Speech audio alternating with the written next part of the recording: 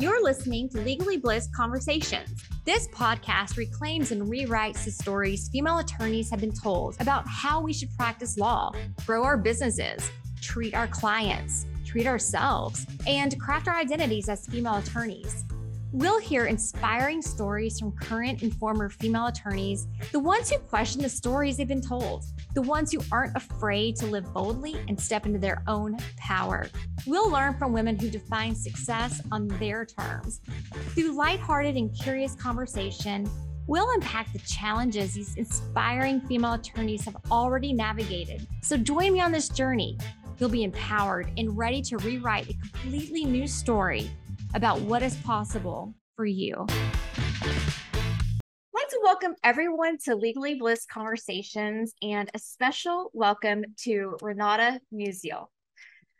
Renata is an attorney turned coach who discovered that the secret to having it all is simply deciding that you want it.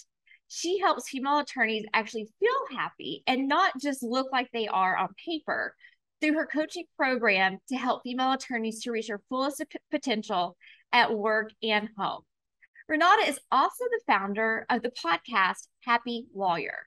She wants to help lawyers feel as good as their resume looks. Renata, welcome. I'm so happy you're here. Let's talk about all the things. Yes. Hi. Thank you for having me. Yeah, I'm excited to dig into some things. So one thing I always like to know from my guests is, why did you ultimately go to law school? Oh my gosh, what a question.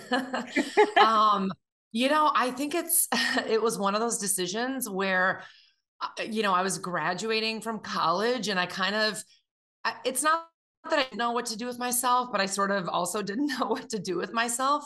I had some friends who were going into law. I don't know. Why do we make this?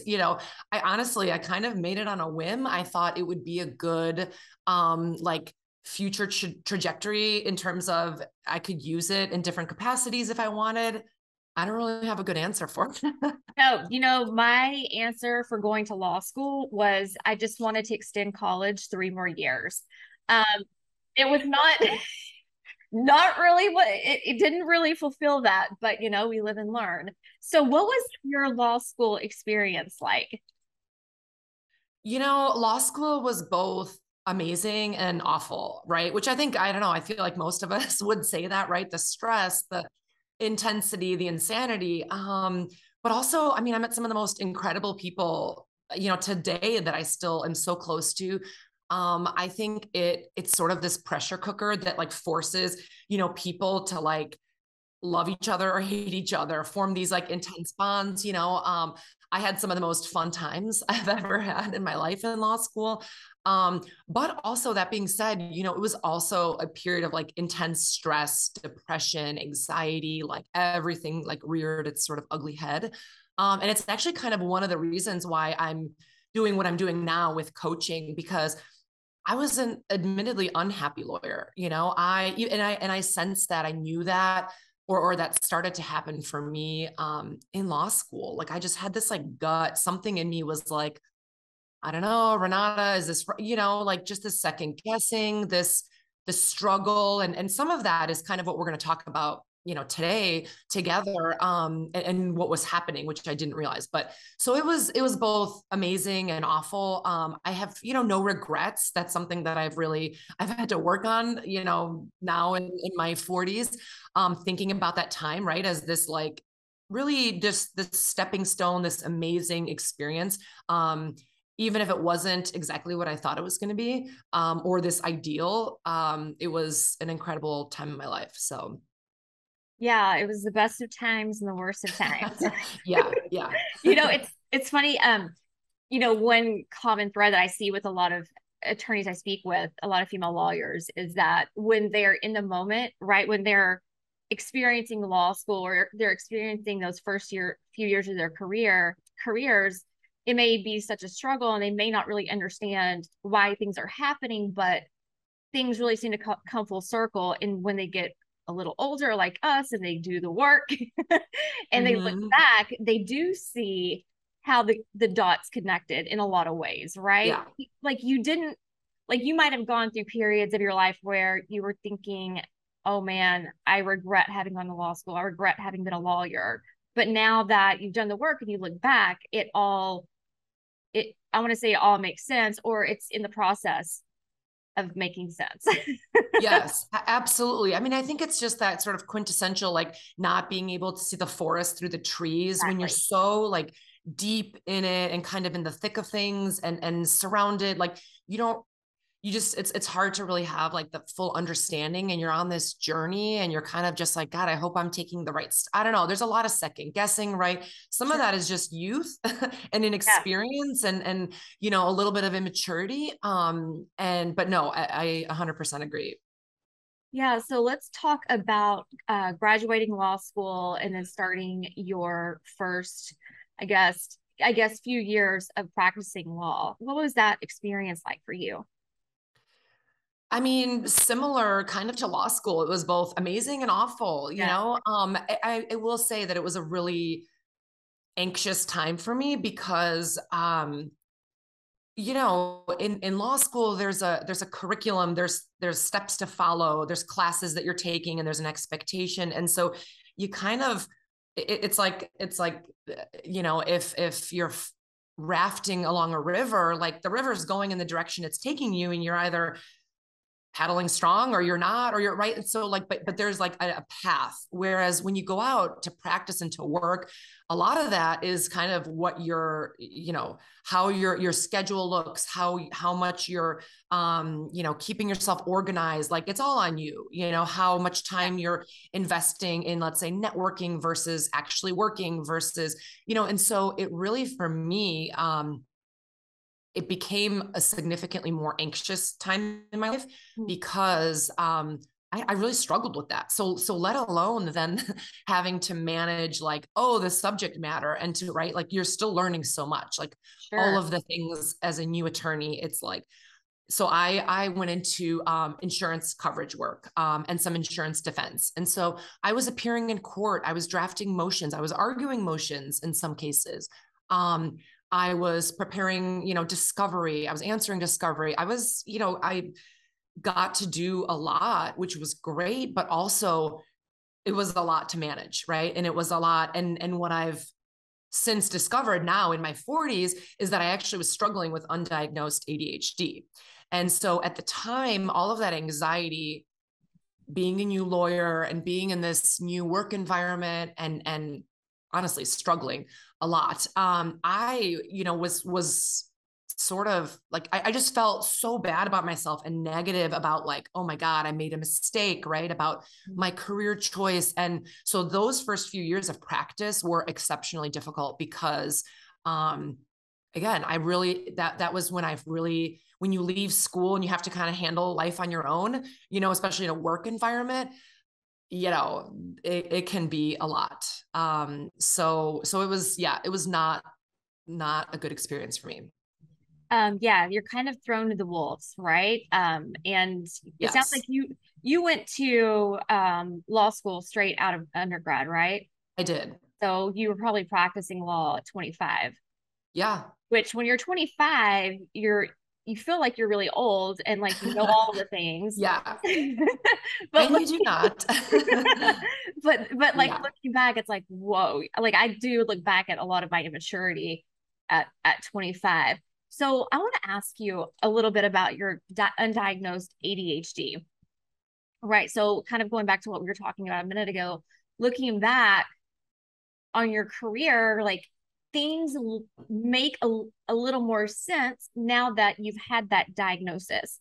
What does that mean for you, Renata? And can you talk a little bit about how you saw your ADHD kind of manifesting as a young lawyer?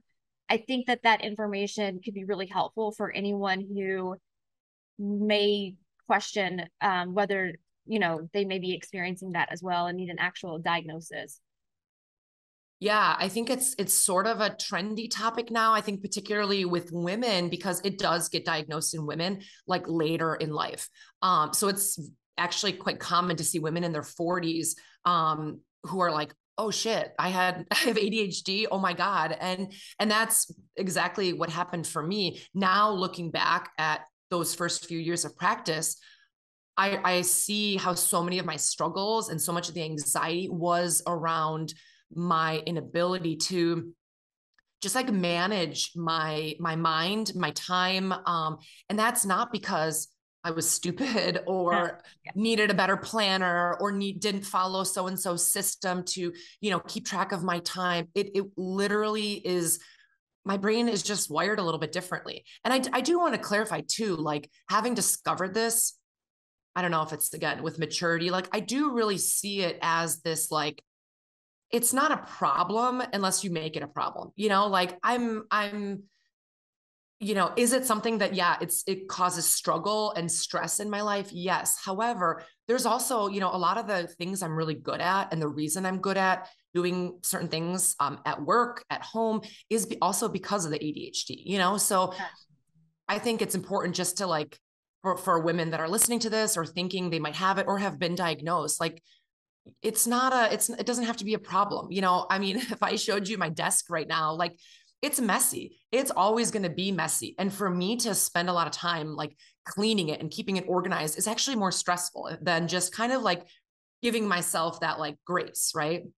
So I just kind of wanted to like bring that up because I think that's been really important for me to just like remind myself. But really looking back, as I talked about the anxiety that I was experiencing, it was because I was, I struggled with like my memory, for example, or I had a difficult time like managing my time in terms of prioritizing my caseload and then the tasks, the specific tasks, um, that were required to handle a case, let's say. And I could do it and I knew that I needed to, let's say, respond to discovery, but like responding to discovery is like maybe like 10 steps, right? It is not only the drafting, it's gathering information, it's maybe making some phone calls, right? There's all these steps. And what ADHD, to really simplify it, I mean, I'm no doctor, but it's essentially your brain has a difficult time with executive function. It's the list making, it's the organization, it's keeping,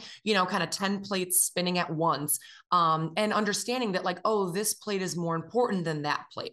People with ADHD, you're either everything is a level 10 or a level 1, like not important or extremely important. And that gets really hard, especially as you get older, especially as your responsibilities increase, whether that's at home, whether that's at work, right? Like all of a sudden you got like a lot of plates spinning.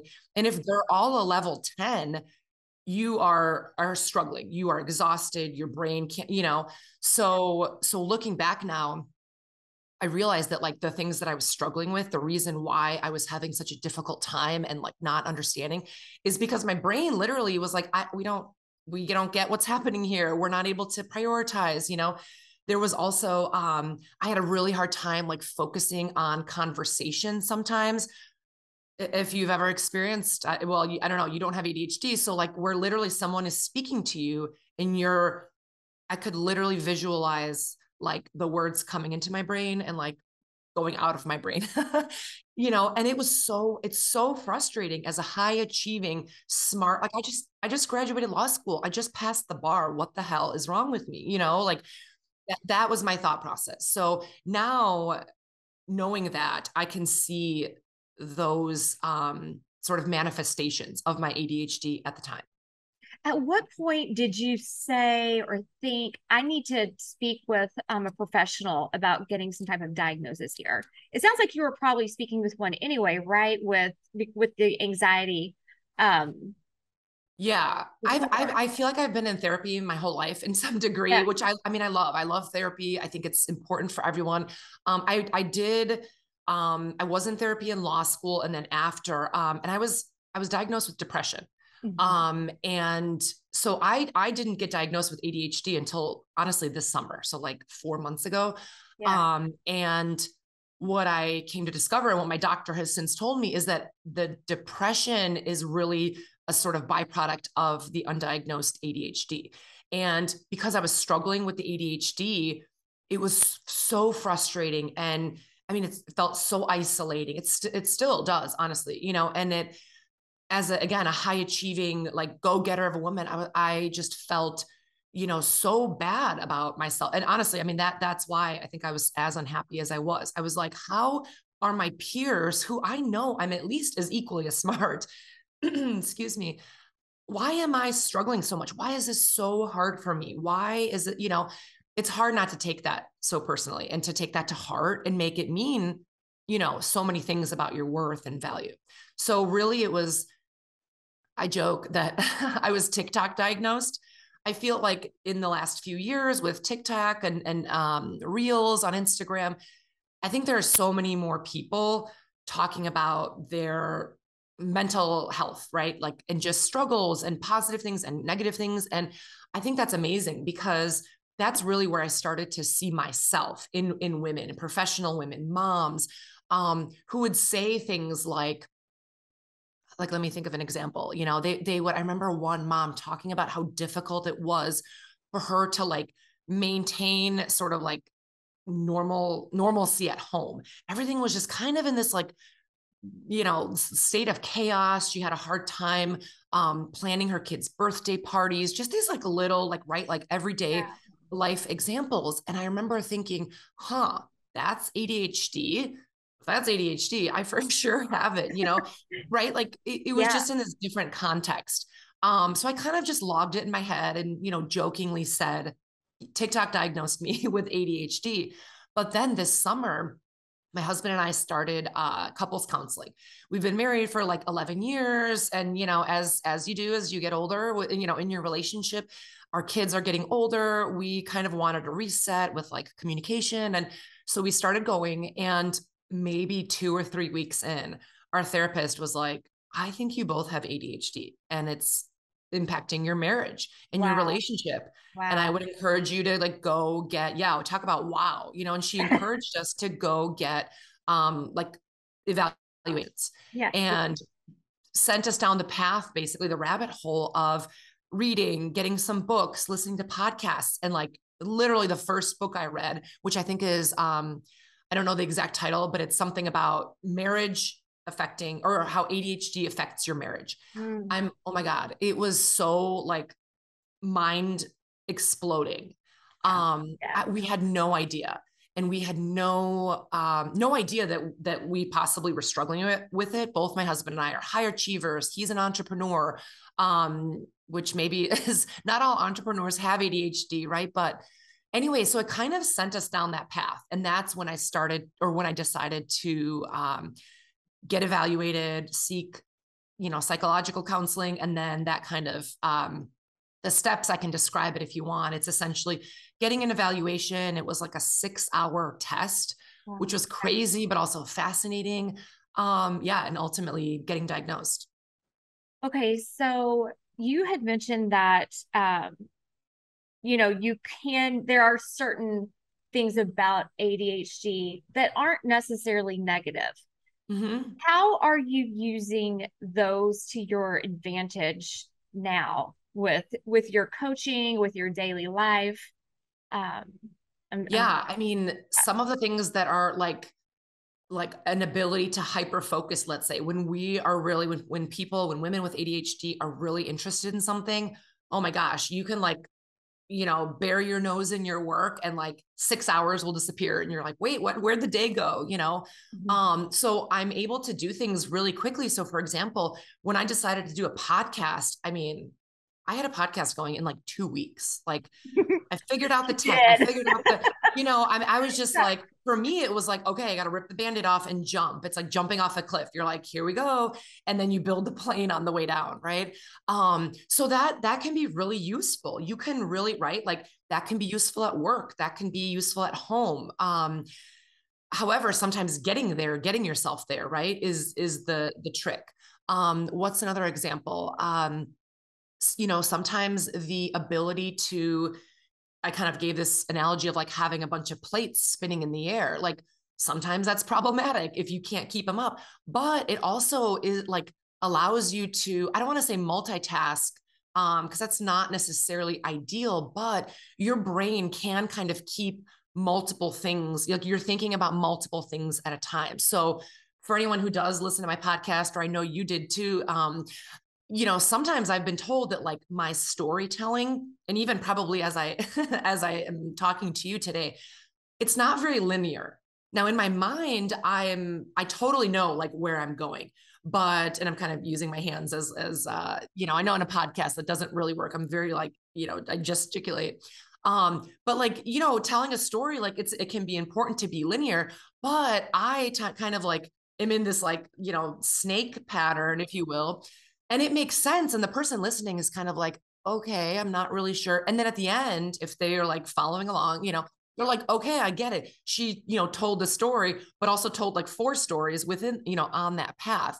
And so it like people with ADHD just have like this, it's an interesting perspective, but it also gives you the ability to really see a lot of different sides, different angles, and look at life and business. And honestly, even I think, being a lawyer, I think that when I was doing good work, it was because I had that ability. Do you know what I mean?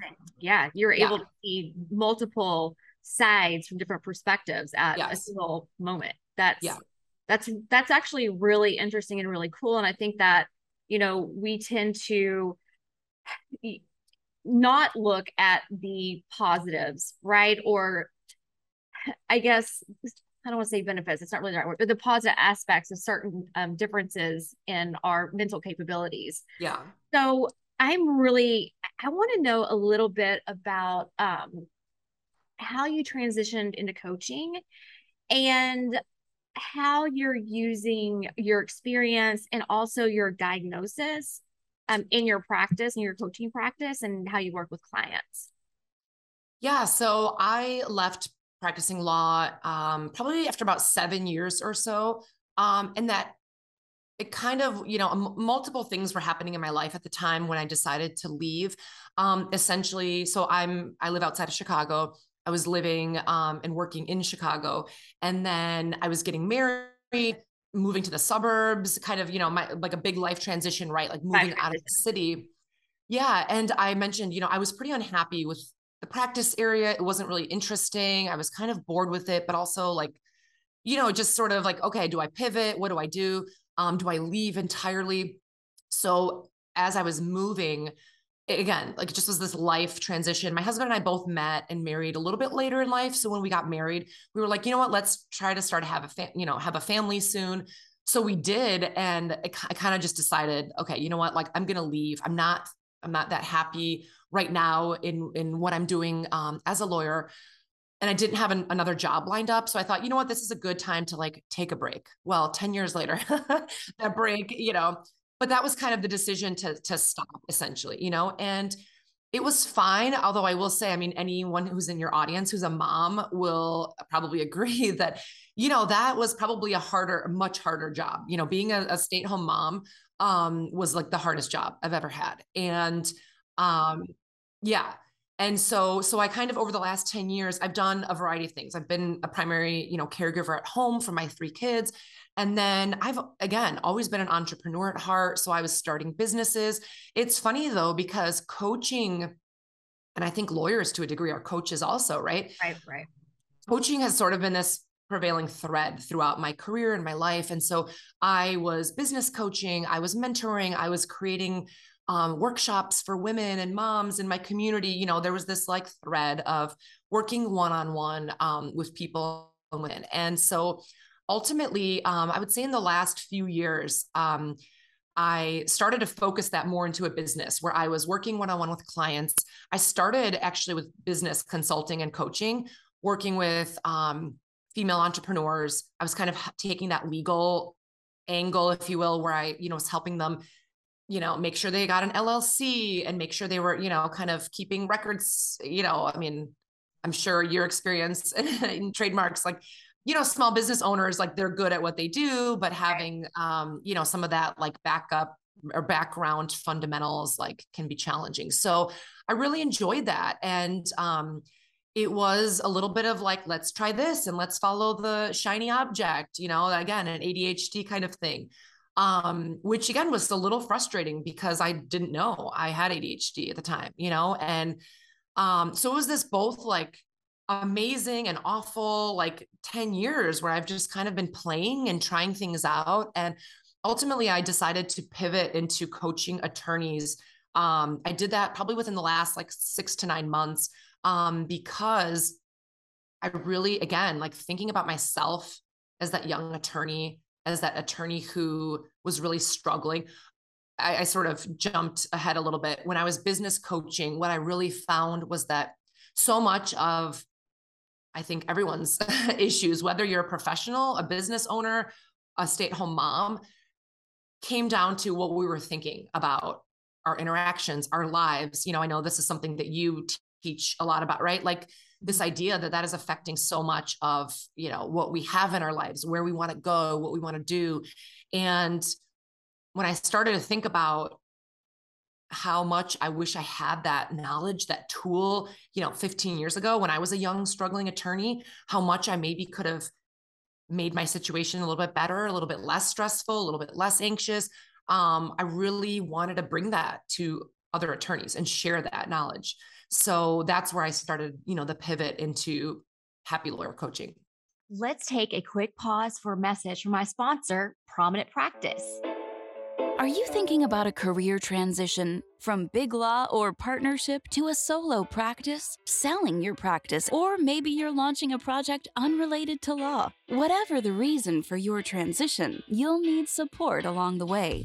Enter Prominent Practice, an executive consulting and marketing firm specializing in branding, positioning, and reputation management for transitioning attorneys. Founded by a female entrepreneur who spent a decade building smart digital platforms for thought leaders before pivoting to focus on high-end service providers who were preparing for successions, mergers, and acquisition events in their businesses. If you're thinking about making a big business move, don't risk losing the ability to leverage the reputation you've spent your career building. Let Prominent Practice be your guide. Visit prominentpractice.com/bliss for an exclusive introduction. Well, you've specifically said a few times that you kind of want to be like that lawyer big sister, right? Yes. That you didn't have. And, I've said several times, I look back when I was a young associate and, oh man, how much I would have benefited by having not like my legal mentor who trained me, but someone who was more, how would you say this, disinterested in my work product, right? Because I think there's a little bit of conflict with how someone like that mentors you versus kind of the big sister from a legal perspective. So I love that. And I want to talk a little bit about your brain. You have an episode and it's called Your Brain is a Real Bitch. And I want people to kind of get a flavor of Renata and your podcast, Happy Lawyer. And it's a fantastic podcast. So please go subscribe to it. You're so real in it. And there are so many things that you say in the podcast. I'm like, oh my gosh. Like I just feel it like resonating through me because I had so many of the same experiences, like the anxiety around being a young lawyer and always thinking I'm screwing things up. Right. And just a lack of self-confidence. And I look back and I know that I was dealing with depression, and so there was a lot of challenges around that for me. But let's talk a little bit about Happy Lawyer, your podcast, how your brain and your thinking impacts kind of your reality, and how sometimes our brain can be a bitch, and how we can observe that. I just do a lot of questions. No, that's okay. Yes, I am. I mean, my approach, my style, the way I present, I guess I also, the legal profession is, it's very traditional. It's professional. That's wonderful. But also, I don't know why it has to be so like uptight. And so, and I think that there's a way to be, or to have like authentic conversations and really say like what we're all thinking and feeling without that being somehow unprofessional. So I will say I did worry a little bit about bringing, right, just a different style and flavor, but I appreciate that you appreciate that and see, I think that's important. So yes, I do try to speak very, I don't know, irreverently, like just off the cuff, and say what we're all really thinking. But with, I just, for me, like thought work. And so to back up a little bit, I received a certification in life coaching.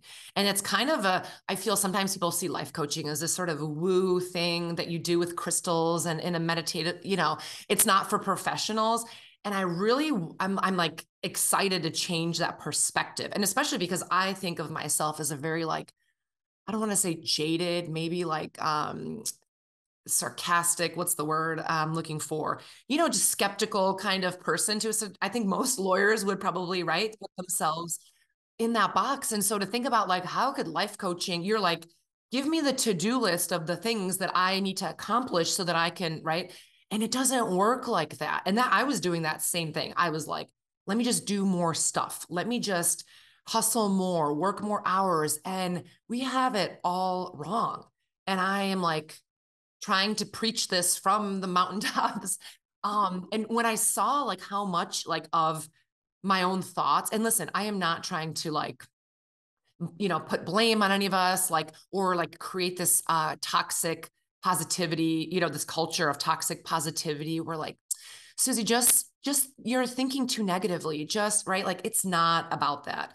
But there are a lot of ways that we are making things a lot harder for ourselves, making things more challenging, making our own, selves miserable. And we don't have to be. So I kind of feel like, why wouldn't we at least try that? Give it a shot. Right now I'm doing some, I'm creating a mastermind with another attorney coach about developing business, and helping young attorney, not even young attorneys, because it's not about like your number of practice years. More experienced attorneys need to also be thinking about developing business, right? And so much of what we're teaching is how to have a rainmaker mindset, how to think like one. It's not about checking off to-do list items. It's about thinking of yourself like one, and then you feel like one, and then ultimately you take action like one, right?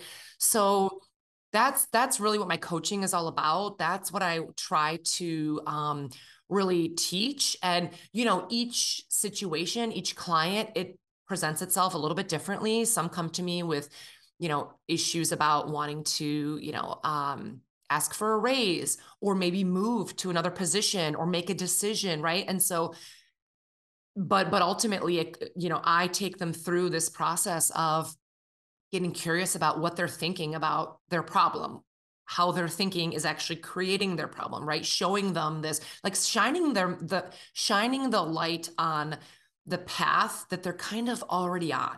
I'm not necessarily, am I teaching something new? I mean, yes, I am. I'm not, I don't want to discount my, what I'm teaching, or like my skills, within coaching, but a lot of it is being a guide, and showing them what's already inside them. I just kind of help clear out some of that muck and some of that shitty brain thinking.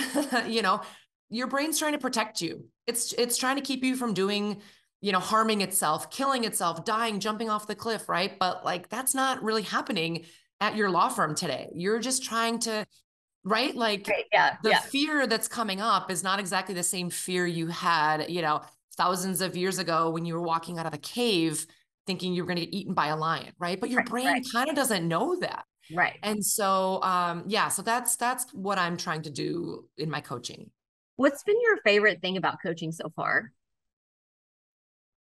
I think honestly, it is seeing these very like professional, what's the word? What's a delicate way to describe this? Like not, listen, I mean, I am also an attorney. So every way I'm describing these women, like is me too. Like, I think to a certain degree, we're a little rigid, black and white thinking. We're like, I mean, where we like things the way we like them. We like to control our environment, yeah, and that's great. That is 100% what also makes us so successful and skilled at what we do.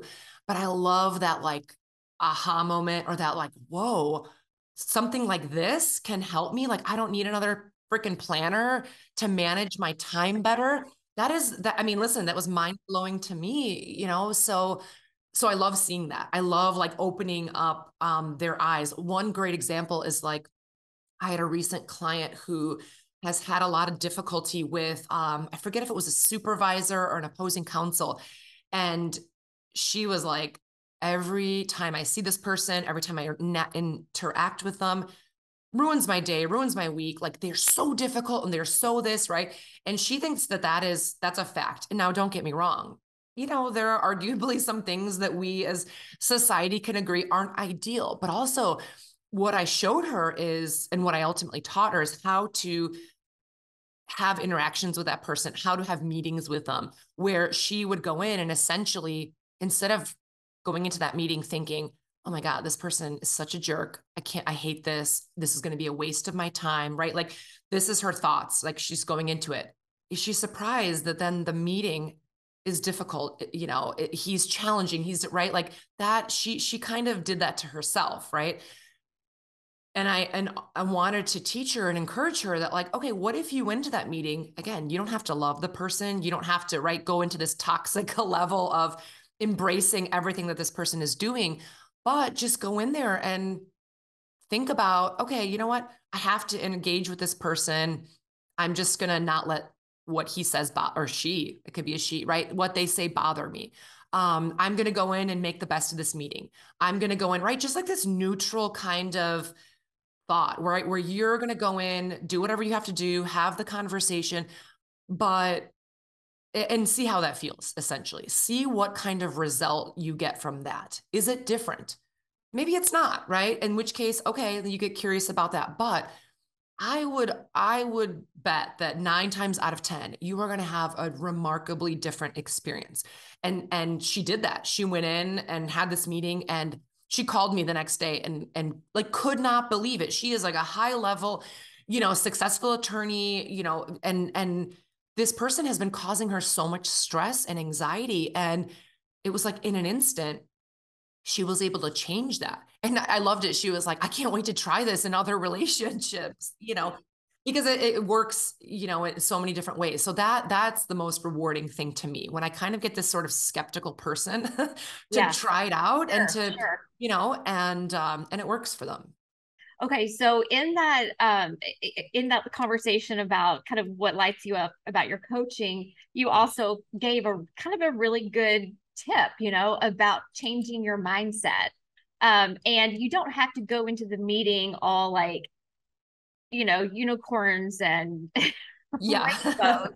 It can be as simple as going into it with a more neutral approach.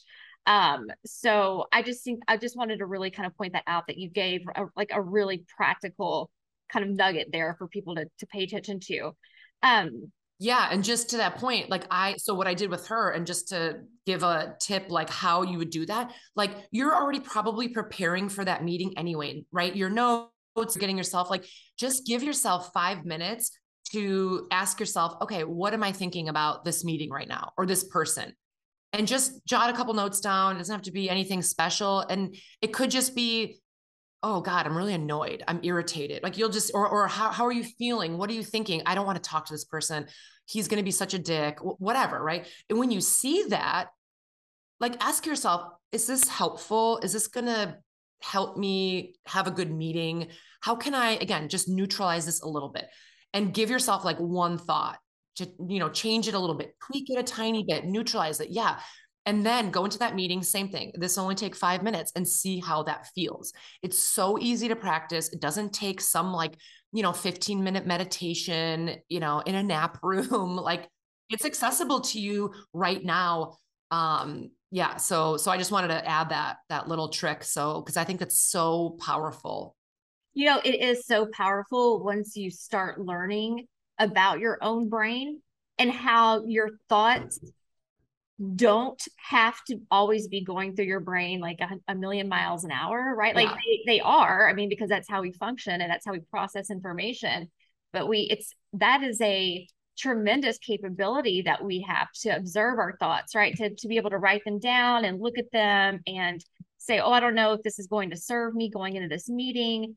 Can I make a tiny pivot here and try to Yes. approach this situation differently? And so many people don't take that time to do that. And that's why coaching is so, I think, helpful in that regard, right? To kind of slow us down. And like you said earlier, help, help others take a look at their own thinking and help them become more of the observer and of their thoughts, and the person who pivots their thoughts rather than just is constantly kind of reacting to them.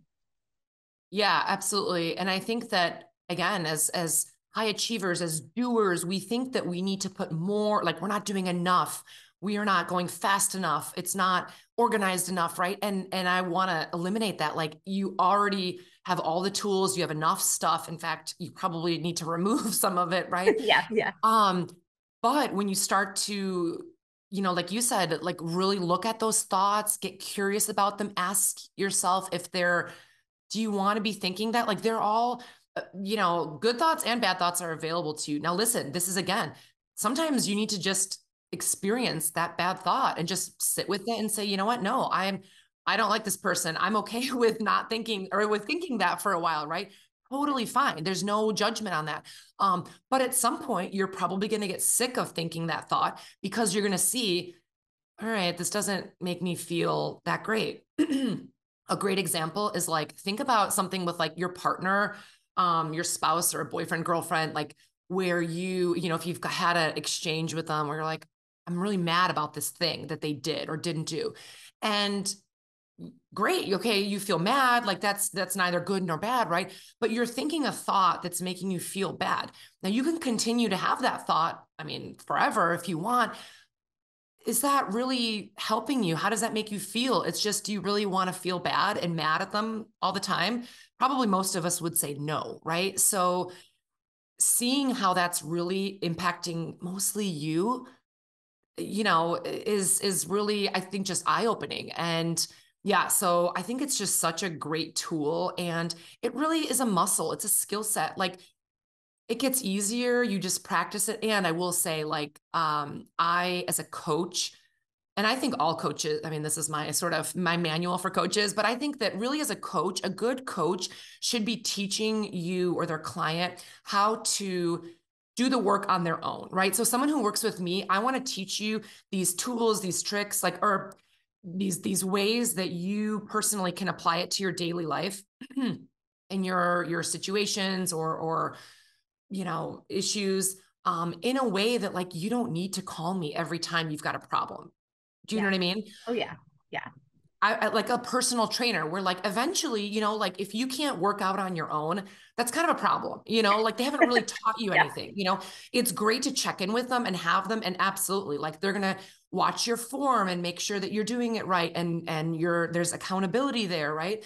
But eventually, like you would like to not have to have that person all the time. Yeah. So I really like to work with clients, like pretty intensely for several weeks. And then end of, either have maintenance where we're checking in monthly or even quarterly, but ultimately because like I want you to, have developed that skill set that you could be doing it on your own. I love that. So let me ask you, I know our time is dwindling. If you could write a note to Renata when she was 25 on the day that you graduated law school, what would you tell her? Oh my gosh, so many things. I probably, most importantly would say something along the lines of like, no one has it figured out. No one has it figured out right now. Everyone is right. Like no one, because you said, I mean, you touched on that a little bit too. Like you think everyone like has the answer or somehow got some kind of instruction book and you did not. And you're like, shit, oh my God, I'm behind. And that's so not true. And I would just like, yeah, like in some way communicate to her that like you're gonna make mistakes and it's okay. Um, also trust your gut, trust your, ask questions, like follow that intuition, like just more of that, like stay true to like what you're feeling, what you're thinking about, right? Because I think I didn't listen to myself as much as I could have. And it was that bad? Was that good? I don't know.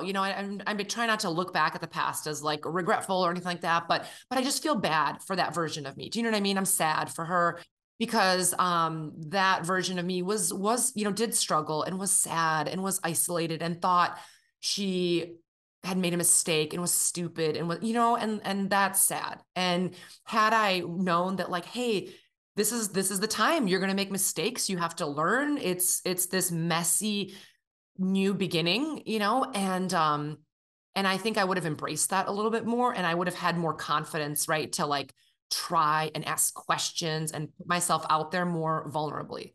So that's what I would say to her. Renata, thank you so much for hanging out with me. What is next for you? I know that you have your business development mastermind coming up. Your podcast, Happy Lawyer, is just getting started. Yes. Fantastic. If no one heard me before, please go subscribe to it. It's so much fun. What's next for your coaching and your career? Yeah, no, thank you for having me. This has been so great. I've loved following you and getting to meet like so many amazing women in this who are lawyers, who are former lawyers, who are doing what you're doing, talking to women, coaching, teaching. I just think it's so amazing. And so I'm glad to be a part of this community now and to, you know, be able to talk to your audience. You know, I'm growing my business. The podcast is like 8 or 9 episodes in, so that's been super fun. I'm still trying to figure out like it's one of these like, okay, I'm going to kind of talk about everything and slowly start to, you know, maybe niche that a little bit. But yeah, I'm working one-on-one with clients, open to accepting new ones. I did create this mastermind that we're beta testing right now that's specifically related to thinking like a rainmaker, becoming a rainmaker. And so I'm excited to do that. We're starting actually later today is our first, this is early September when we're recording this, but so I'm excited to test it out and then ideally have that be something that I either offer, maybe bring to firms. We're not sure. We're kind of working out the details, but yeah, so that's kind of, you know, on the agenda right now. I love it. Where can people find you, Renata? So I am on Instagram at Happy Lawyer Coach. My podcast is Happy Lawyer. I'm on LinkedIn as Renata Musial. Where else? I'm kind of on TikTok. Am I on TikTok? I don't know. Yes, I appreciate you having me here. This was so much fun. Thank you so much. Thank you so much for hanging out with us today on Legally Bliss Conversations. If you love this episode and you want to hang out with other inspiring and light gold female attorneys, be sure to join the Legally Bliss community at legallybliss.com. And be sure to follow me on Instagram at Susie Hickson. See you next time.